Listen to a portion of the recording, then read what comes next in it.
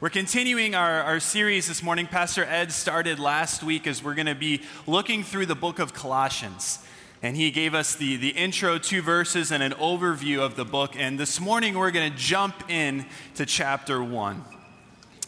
Well, several years ago, my wife Kristen and I, we went to Mexico for our honeymoon.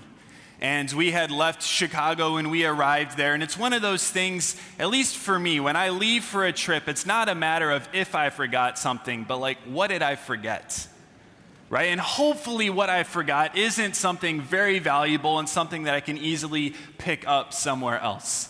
And we had gotten there, and the first day we were headed down to go sit by the pool in the bright sunshine, and I realized I had forgotten my sunglasses. Which, if you're in Chicago and you forget your sunglasses, isn't a big deal because you go for months at a time without using them. But when you're on the beach in Mexico, it's something that you need. And so I went to the front desk and I asked them, is there a place close by that we could get to, or do you have any? And they said, well, this evening, actually, there's vendors who are coming into the resort area, and they have all these different things set up, and some of the stuff that vendors sell are sunglasses. So I thought to myself, all right, that's fine. I can wait till tonight.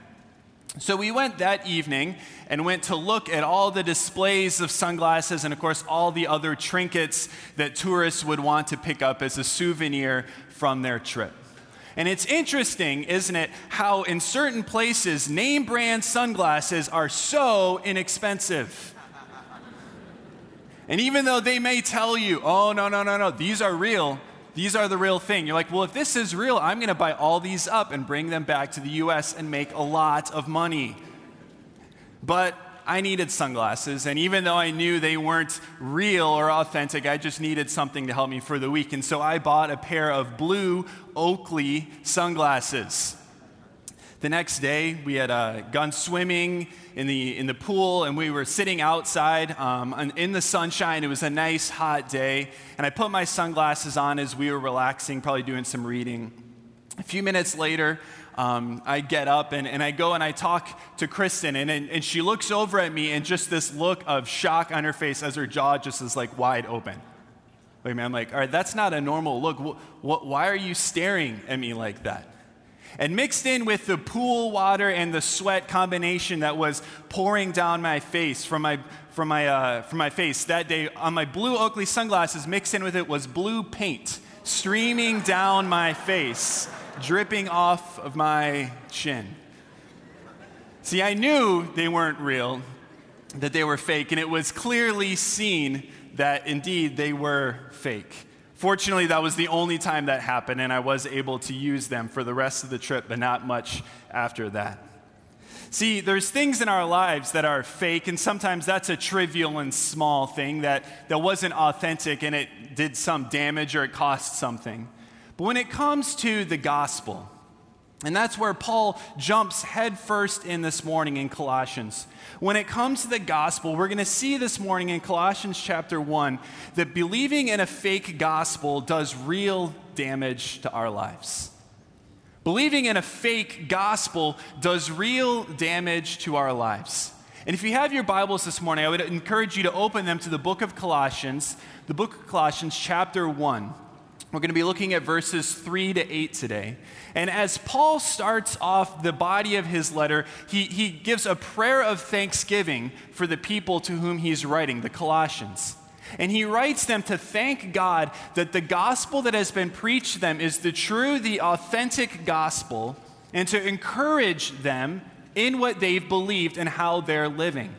There was some false teaching that obviously had come towards these believers, that they were in doubt if what they had believed was actually the truth.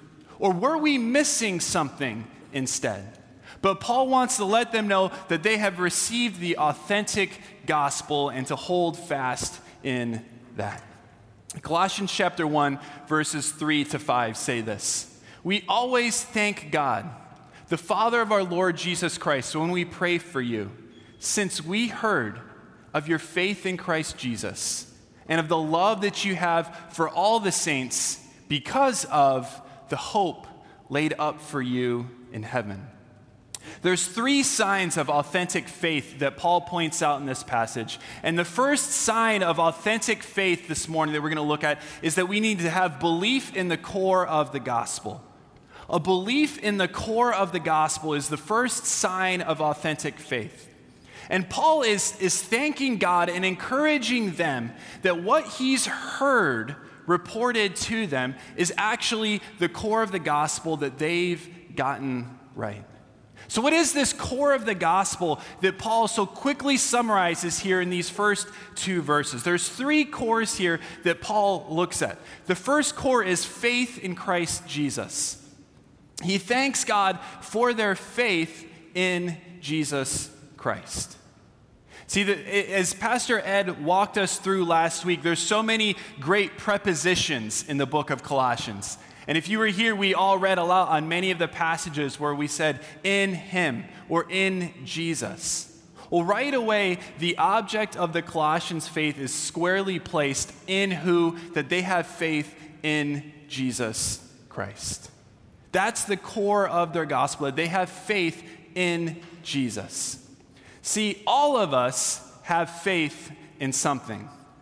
Everyone is placing their faith in something. Whether you're a Christian, whether you consider yourself religious or a follower of another religion, everyone is placing their faith in something. For fulfillment, for joy, for purpose. Maybe it's Jesus, but maybe you've placed your faith in yourself or other people, your career. All these different things are objects on which we could place our faith. Everyone's placing their faith in something. So when it comes to faith, what matters is not so much how much faith you have, but what you're putting your faith in.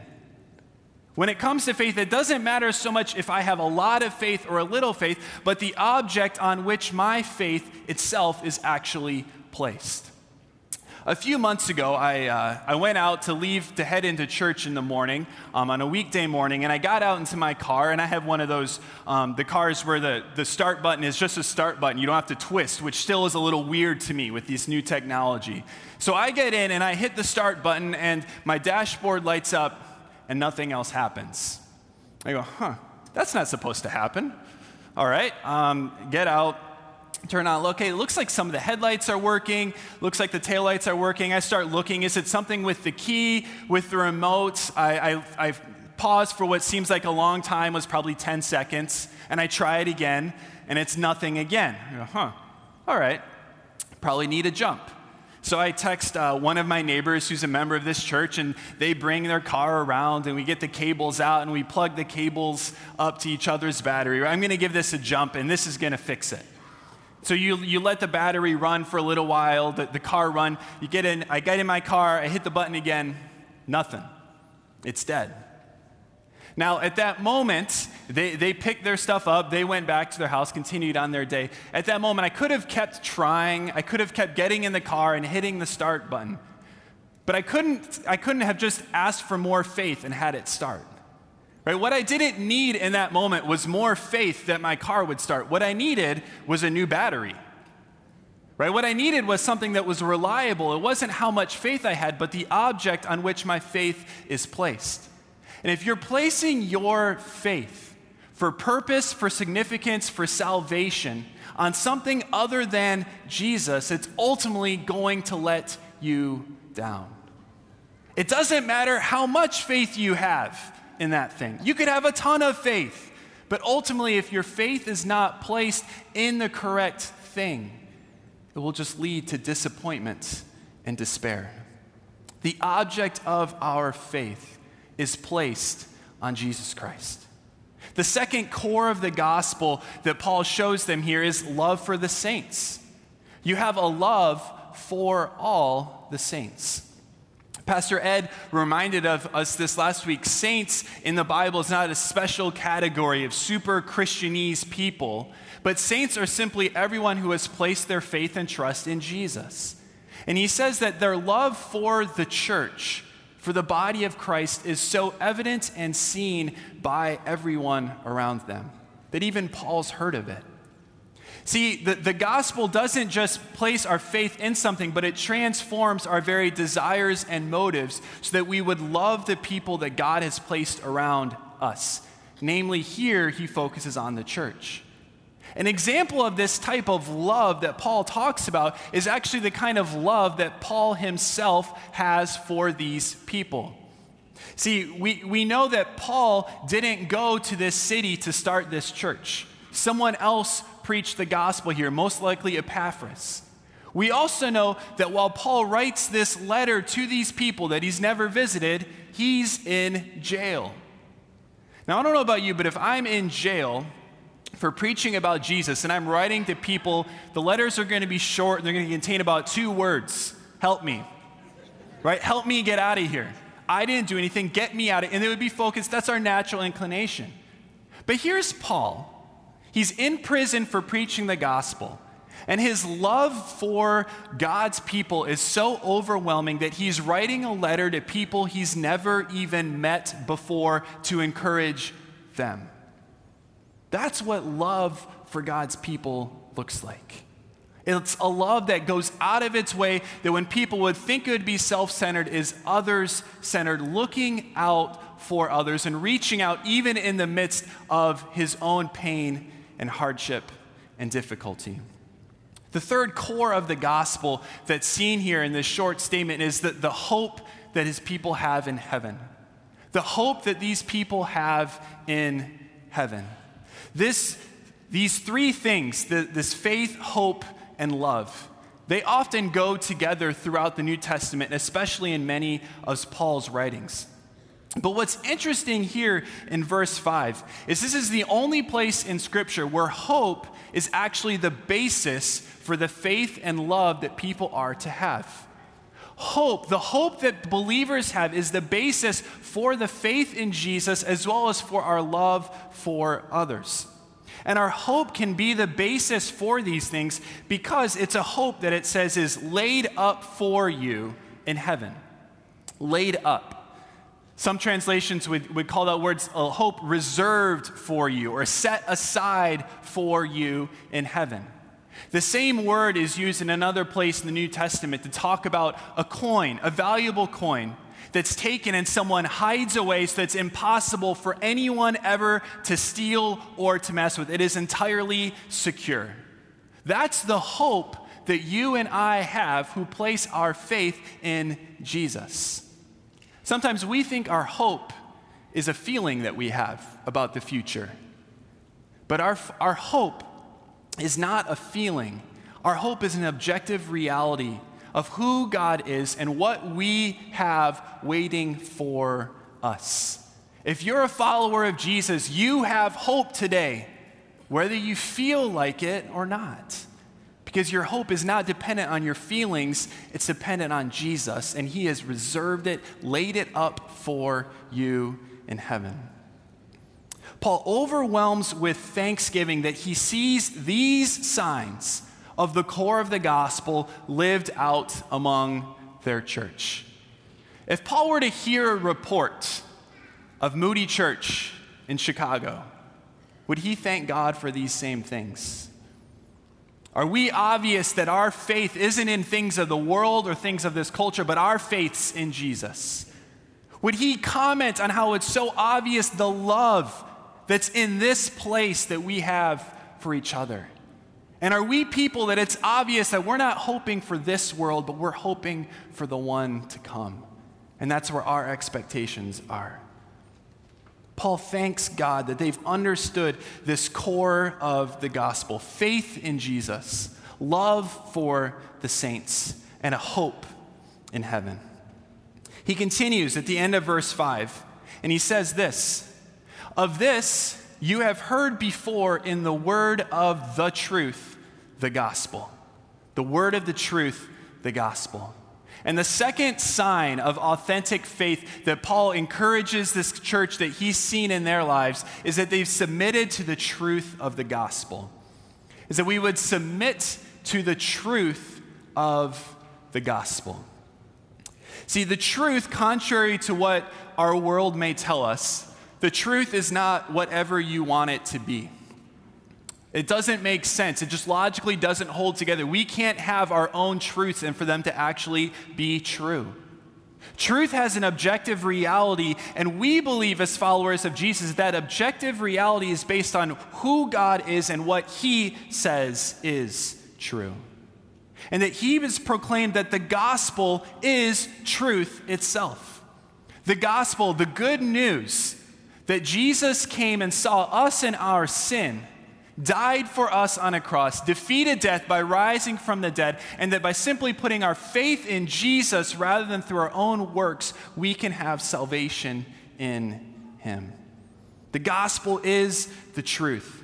And he wanted this church to know that what they've believed is indeed true. The teaching that was coming in to this church in Colossae was most likely not teaching that was radically different than what they had heard already.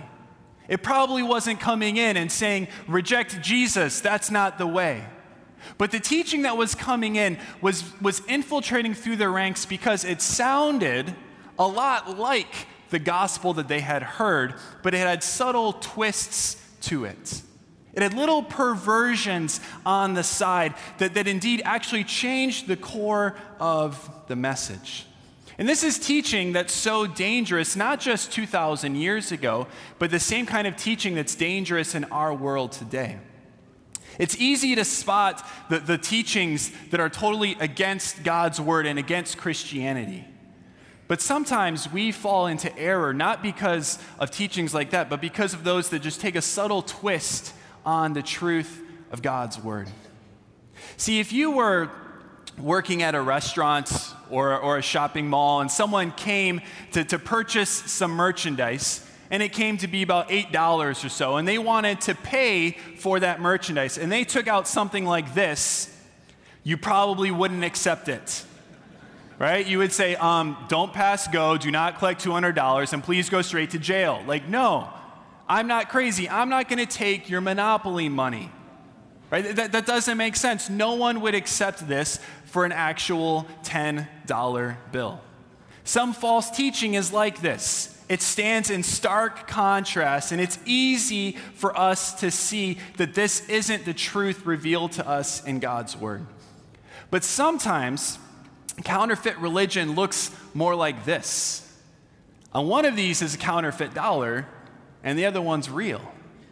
And in fact, the article that I was reading about this said that really the only way you can actually tell which one's real and which one's not is not based so much on how it looks, but actually on how it feels. It's the bottom one, by the way, because I knew you'd be going nuts if you didn't know that. It's the bottom one that's fake. And the thing is, oftentimes with counterfeit teaching that can come into our world, it looks a lot like the truth. It can look a lot like the real deal. And if we're not careful, we can just accept it as the truth without actually inspecting it closely. The gospel is the truth. And we need to be guarding the truth in our lives and inspecting the messages that we hear from our world and if they actually line up with the truth of God's word. It's so important. It's why Paul wrote to Timothy in 1 Timothy chapter 4, verse 16, and told him to watch your life and doctrine closely. I think we often at church, if you're a Christian at church, we focus a lot on this. Watch your life closely. But Paul encourages, watch your doctrine closely, because these affect one another. What you believe about God affects how you live your life. And if we have the truth of the gospel, then we need to make sure we are watching our lives and our doctrine closely. Simply put, if anyone tries to add something to the gospel or take something away from God's word, do not walk, but run away from that teaching. If people try and add on, well, yes, Jesus, but what about this? Or what was in their day, it was this extra experience of salvation. So you can place your faith in Jesus, but if you mess with this, that will really enhance your Christianity. My friends, run away from that kind of teaching. We need Christians today in our world. We are flooded with more information and teaching than any people in the history of the world. Never has it been more essential that every message that we hear, we ask, is that the truth of God's word or the truth of man? See, the truth of man doesn't always line up with the truth of God's word. The truth of what you see on cable news doesn't always line up with the truth of God's word. The truth in the movies and music all over, it doesn't always line up. The truth that you may even hear preached at a church from a pastor doesn't always line up with God's word. Check everything you hear with the truth revealed in this word. No man, no woman is infallible. Only God and his word is. Once we acknowledge that the truth is the gospel, that indeed we have come to be convinced that the gospel is true and should be the authority over our lives, the call for us when we get to that point in our heads is to submit to it with our lives. That we need to submit to the truth of God's word. See, we get around submitting to God's word in a few different ways. But I think for me, one of the ways that I've seen a lot in other people and even in my own life is this. As we read God's word, we are really good at reading it and thinking how this applies to other people. And we're pretty poor sometimes at realizing how this applies to ourselves. Right? You read a passage and you're like, love one, and you're like, man, if my husband or wife would read this, they need this passage.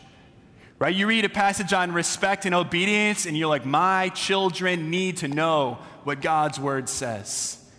You read a passage on kindness, and you want to send it to your boss, and then ask for vacation time off right after you send it.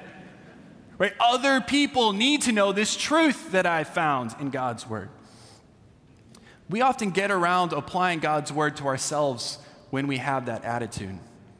I came across this quote in a book that I'm reading by a pastor, and he says this: if reading the Bible causes me to scrutinize others more than I scrutinize myself, then I am not reading the Bible correctly. If when you read the Bible, you scrutinize other behaviors rather than yourself, you haven't read the Bible correctly.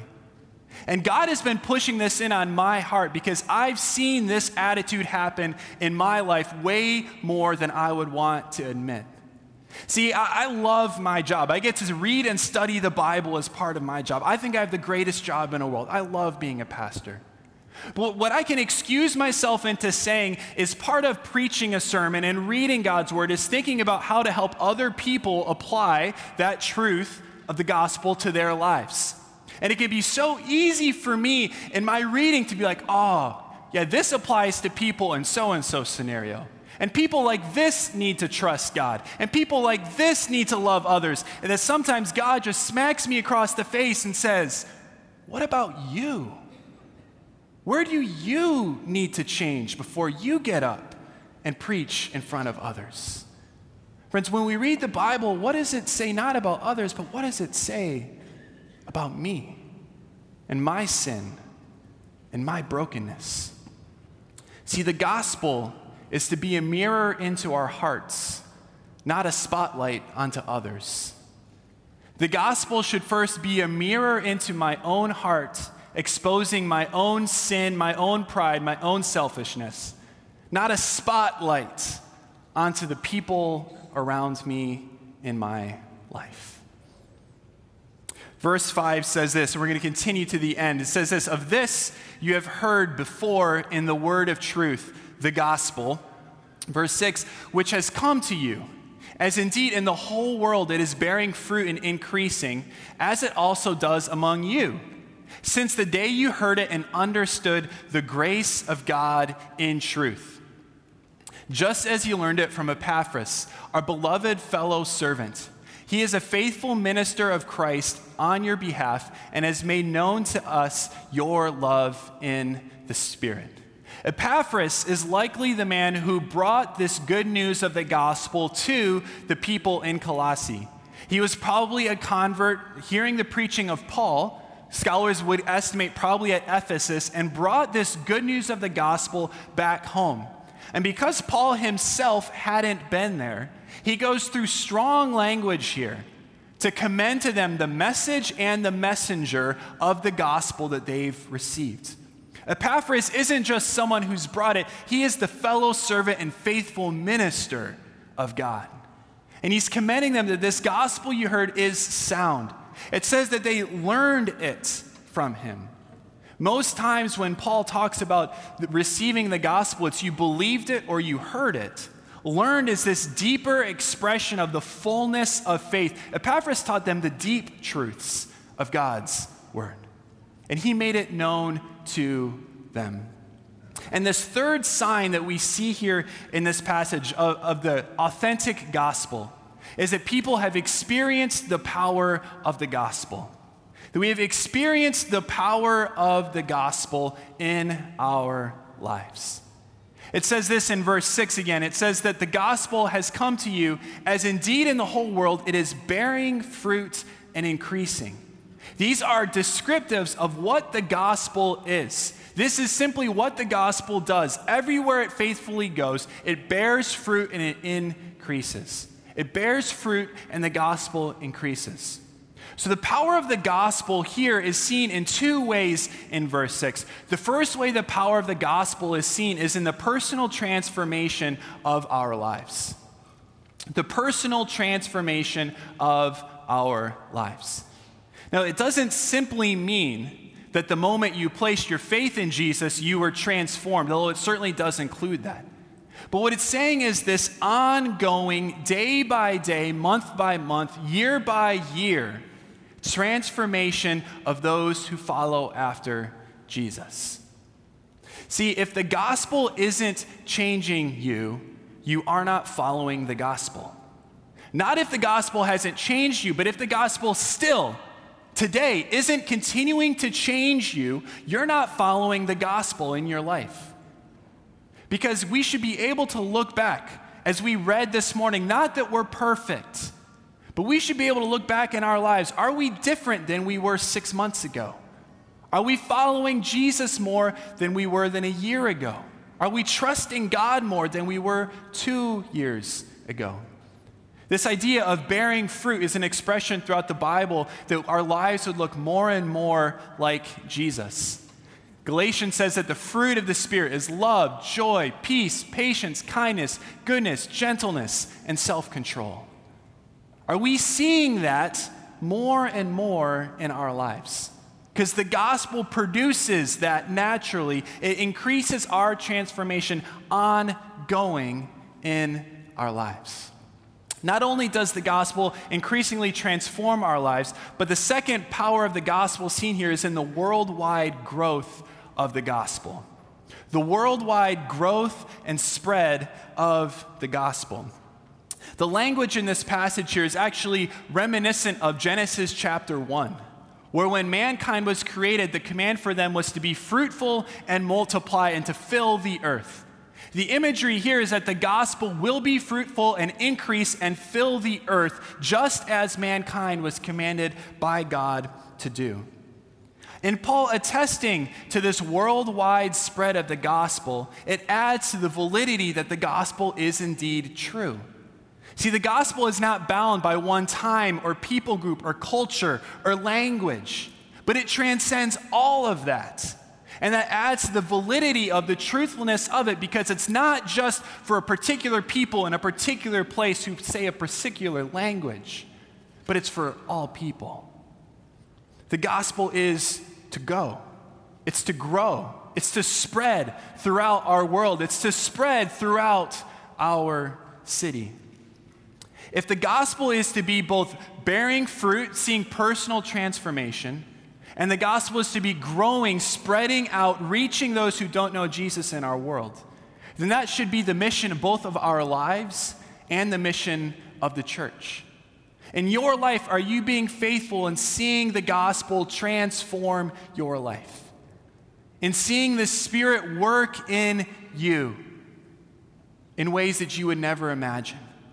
And are you participating in what the gospel is, that it goes out and it increases in our world? Are you not just thinking about sharing your faith, but you're praying about it and then you're actually using the words to do it? Because the gospel must go forth. It's too good to be contained. As a church, that should be our focus as well. Both of these are intrinsic to what the gospel is. But sometimes we like to focus as Christians so much on one that it takes our church away from the other. And there's danger in that. See, we could become so focused on personal transformation, just seeing people's lives continue to grow deeper and deeper and deeper, that we could forget that right outside this building are hundreds of thousands of people that are lost without Jesus. But we're so focused on ourselves that we miss them. At the same time, we could be so focused on reaching out into the world that we could miss the fact that Jesus called us to make disciples, that we should grow deep, that our faith should continue to transform our hearts. Now, our church needs to be about both of these. And sometimes our personal preferences want to push towards one or the other, but we need to keep both of these in line. This is where God's gospel is. It grows throughout the world and it changes our lives continually. Well, for all intents and purposes, if you would have looked at the life of a woman named Kesha Williams, you would have thought she lived a luxurious life. She looked successful. She had trips. She had money. But underneath it all was a scam. See, she had come up with a scam that she was waiting for medical software to come over from Europe. And she enlisted people in the U.S. to give her enough money that she would bring this software over, and it'd be such an incredible investment that after the software was brought over, they would get their money back and much more with an investment in this company. And so she started soliciting people, and she started getting not just thousands, but actually millions of dollars to do this. Yet when people started calling her, she had all these different stories. She told one person, well, I'm at a hospital in Dallas working on bringing this technology here, when in reality, she was in the middle of a $75,000 trip to Jamaica. She called one California businessman who she conned out of $1.5 million, told him that she was stuck in Europe, that she was detained, and she needed $150,000 to go see her dying grandma. When in reality, she had just gotten back that day from Bora Bora and was planning a yacht vacation from Miami.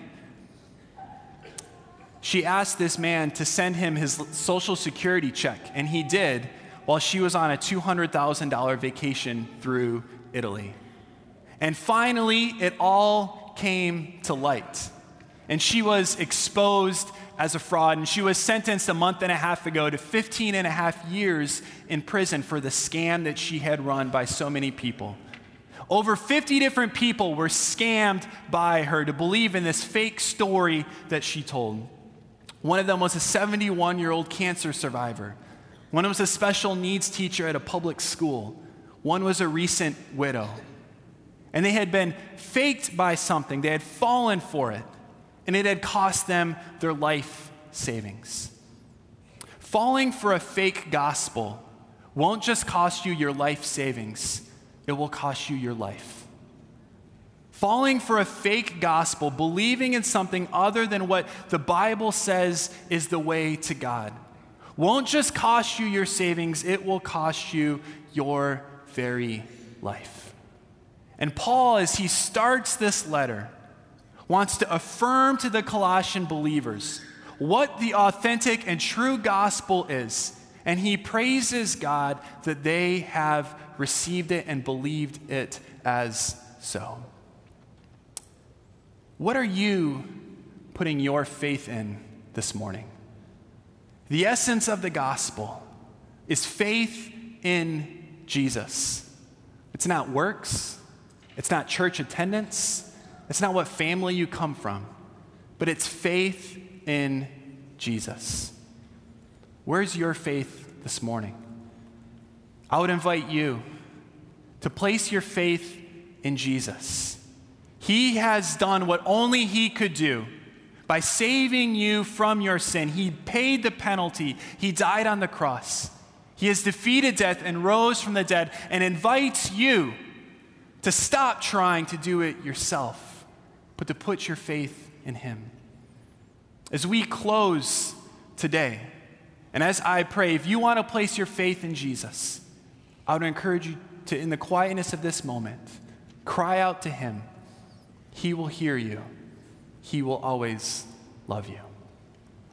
God, we thank you for the good news that's found in Jesus Christ.